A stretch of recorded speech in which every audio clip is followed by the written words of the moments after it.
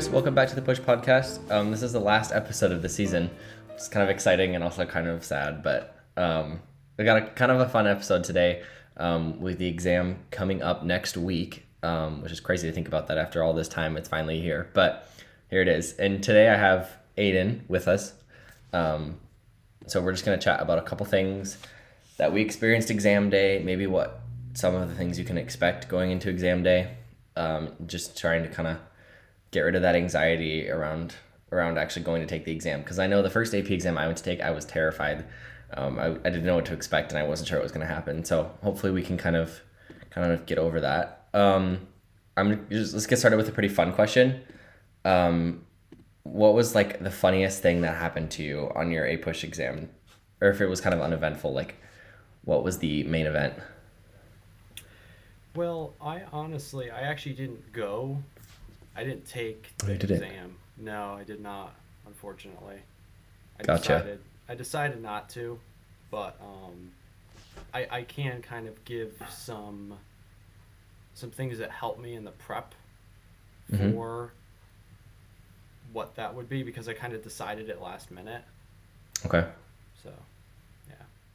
Yeah, I mean, go ahead if you have anything to share there. That'd be awesome. Yeah, I definitely think that the review that we did all throughout class was very helpful.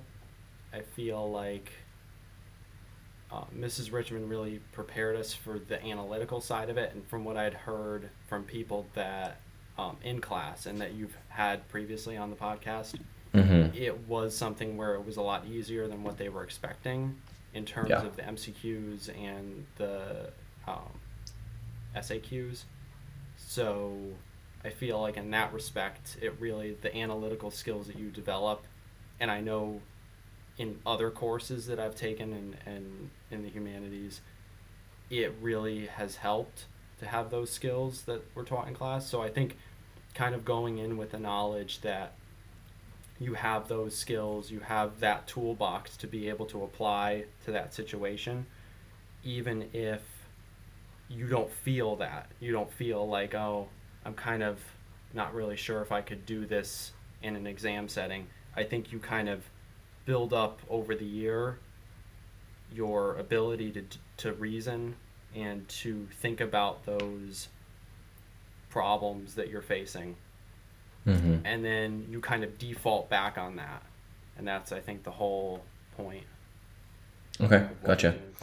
Yeah, I think that was definitely true for me.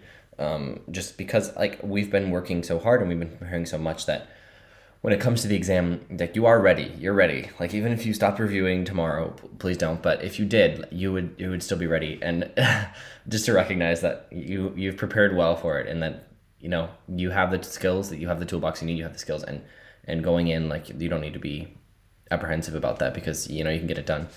I know for me personally, my funniest exam day experience, this is kind of a story, but I'll tell it.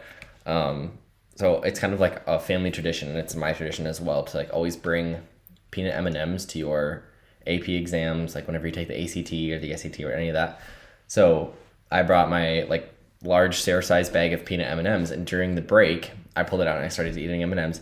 And there had kind of been an earlier conversation happening in the exam, like before the exam, people were talking about like, oh, do you like bring food? Didn't bring anything? Did you even eat breakfast? And most people were like, no, they didn't eat anything. They didn't have any food. And so I pull out I pull out my M&Ms. And one of the proctors sees me eating the M&Ms, and she knew I was homeschooled, and I was there taking the test at the public school. And so she says to me, after she sees me eating the M&Ms, she goes, oh my goodness, if you're eating sugar, there is no hope for the world. And I just died laughing, because it was like this anti-stereotype of homeschoolers being dumb. But she was like, you are like the holy grail, like you're the standard. And if you're eating sugar, you're just dragging us all down. And I was like, you know what? I'm just going to keep eating my peanut M&Ms. But that was really funny, and it made me laugh a lot during the break. But yeah, I mean, people have told stories too. Our TA Mary, one of her funniest stories that I know that she's told in the past is how there was someone who took a pen and they bounced it on their desk the entire exam, like just the same, like the entire time. She was like, that was the most distracting thing ever. But in the end, I mean, she got through. And so even if something like that happens, you can still take the exam and you can still get through. Yeah, there's just some crazy stuff that happens, and you can't prepare for the crazy stuff that happens on exam day in the test room. Um, but you just kind of have to ignore it and keep going, which I think is honestly, um, honestly what makes the difference between a good exam and a bad exam is if you can kind of ignore your surroundings and take the test. Yeah. Okay, next question. So you said you didn't take the exam, but you kind of prepared for it. What was sort of the thing that you were most nervous for going into that, like before you decided not to? LEQs, definitely. Um, I feel like the DBQs were really solid. I liked being able to have the data and the actual documents there so that I could just, okay, I kind of have a roadmap, I organize my documents, and then I write the thing. Versus the Mm-hmm. LEQ, which kind of is just like this abstract thing that you have to synthesize on the spot based off of a prompt. Right. I felt like the MCQs and SAQs, as many other people, I think Mary touched on this as well, and maybe CC as well. They're really like once you get into them, they're pretty much you just like go through them, and it's like okay, it's not a big deal. And then they kind of save the worst for last. But I think that when you're hyped up on adrenaline and you go into it, you kind of just go through those the multiple choice and everything, and it's just kind of like okay, and then you have that in reserve for the essays. And I think just kind of realizing where your strong suits are and maybe trying to make the best of what you have um, in the way of the essays, I think is the key to that one. Mm-hmm. Okay, yeah. Can you actually move just a little bit closer to your microphone? I'm not sure if it's picking up, Yeah, sure. or maybe speak up a little bit if that helps. But yeah, I think I definitely agree with that. Is that sometimes the thing that we're most nervous about is the thing that we feel like we have to like produce the most. Um, And for me, that was multiple choice questions going in because I felt like I had to produce like all of this background knowledge and I had to be able to have all these historical context and facts and dates and everything that I wasn't sure that I knew. And in the end, it all worked out. But I think that's definitely true is that we feel like we have to produce something and then that gets tricky going in. For me, I think the thing I was most nervous for was also probably the free response questions because I was scared about what the prompts were going to be, and I was really scared that it was going to be something I didn't know anything about, and I was going to have nothing to say, which was sort of an irrational fear. I see that looking back, but you can always come up with something for the prompt because you know it. So that was definitely something that made a big difference for me. But kind of what you were saying too that this is something Mrs. Inspector who teaches AP English at PA Homeschoolers always talks about is how when you're taking the exam you want to work with intensity. So you want to when you're getting into the test, you want it to be sort of an intense experience, right? Like you want that adrenaline to drive you. You want to focus as much as you can and sort of push yourself to put yourself intensely into that exam. And I think that's something that really makes a difference between the people who kind of like, you know, when I took the exam, there was people on the other side of the room just like sleeping, like they were not even gonna care. And that that don't do that, don't do that. But it really does make a difference if you can put yourself in and sort of get into those exams, like you were saying. Um, something that I sort of went there thinking was going to be really bad and wasn't actually that bad. Um, I was thinking it was going to be really hard to write for that long, like because I don't know, my hand was going to cramp or something like that. And it really wasn't that bad. I just didn't even think about it during the exam because I don't know, I was so focused intense. The adrenaline was kicked in, and I wasn't even thinking about like my hand cramping up or anything like that. Not to say you shouldn't prepare. Obviously, Mrs. R gives you those hand exercises. Totally do those. But it's like when you're that high on adrenaline, it doesn't often the things that affect you when you're practicing at home don't really affect you as much. So definitely getting into the exam and working with that intensity does make a big difference in how you'll perform. Um, okay, the next question that I had written down here was the part that was most fun about the exam for you. And I didn't take it, but maybe you can talk about the thing that was most fun for you, kind of going up into the exam leading into that time. I honestly think that even if I had taken it, I feel like the class itself, because it was over a longer period of time, I got a lot of experiences that I really enjoyed, like the movie nights, which is part of the reason why I wanted to be running them this time around as a TA. The kind of the interactions we had as a class and the things that we went over, the people that were in it, there were a lot of interesting backgrounds and different different backgrounds and skill sets that kind of came together, and people that like, you know, different goals in college and wanting to major in different things. So that was it was interesting to have a combo of all that. Yeah, for sure. I think for me, the thing that was most fun about the exam, it was being done. No, I'm kidding. So the thing that I had the most fun with, it was honestly, I think it was the free response questions, which is funny because I was so nervous about them. And then once I started writing them, I was actually having a lot of fun.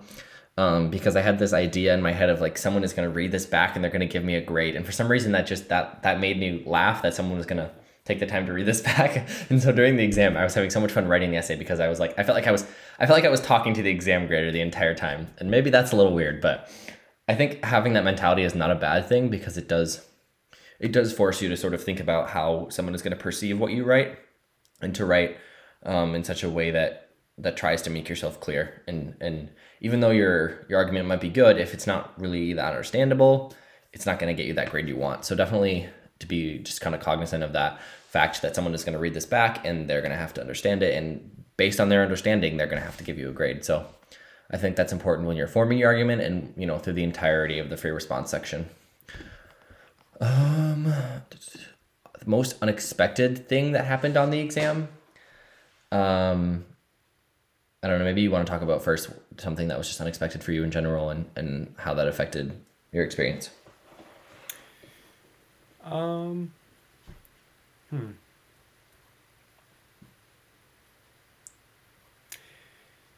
Yeah, I think that the thing that was kind of unexpected for me was that by the end of class, I felt like there were things that I had done in the beginning of class where I'd kind of gone through and gone at this like kind of surfacey level, and I think that is natural for everybody in class because you kind of like you're getting used to the course, you're getting used to how to deeper analyze things. And then at the end, I really found myself diving back into the earlier time periods, and especially with like the podcasts and audio recordings from the great courses. I really enjoyed being able to go back and really like analyze those early units more, and then kind of relate that back to the more modern times, if that makes sense. And then it kind of expanded my knowledge of both. So that was kind of interesting.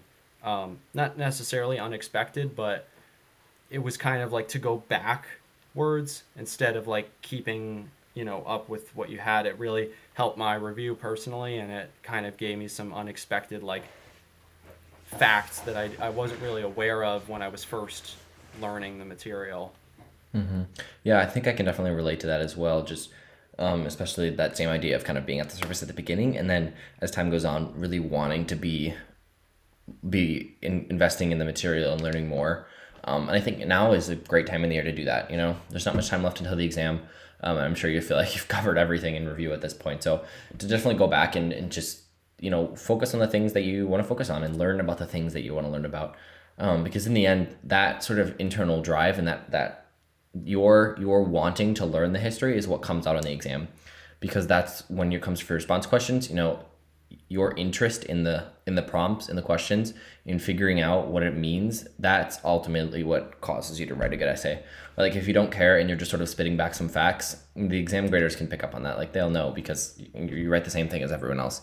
But if you're invested in the material and actually wanting to find out more and investigate and analyze, that really will make a difference for you on the exam and how you write those essays. For me, the part of the exam that was the most unexpected, goodness, I think the most unexpected thing for me was the multiple choice questions. And I honestly don't know if I can say if it was unexpected and it turned out good or bad or how it all went down, but I think I was not expecting them to be what they were. That's about it. And I'm, you know, I have gaps in my memory because obviously they don't release the multiple choice questions, but yeah, it was not that I wasn't prepared. I was just not expecting that. So maybe going in, if I were to do it again, I would change my attitude a little bit, and instead of expecting what we've seen in the past, like what we see with multiple choice think it throughs and doing their multiple choice practices, is that it might be a little bit different, and that's okay because you still know the information.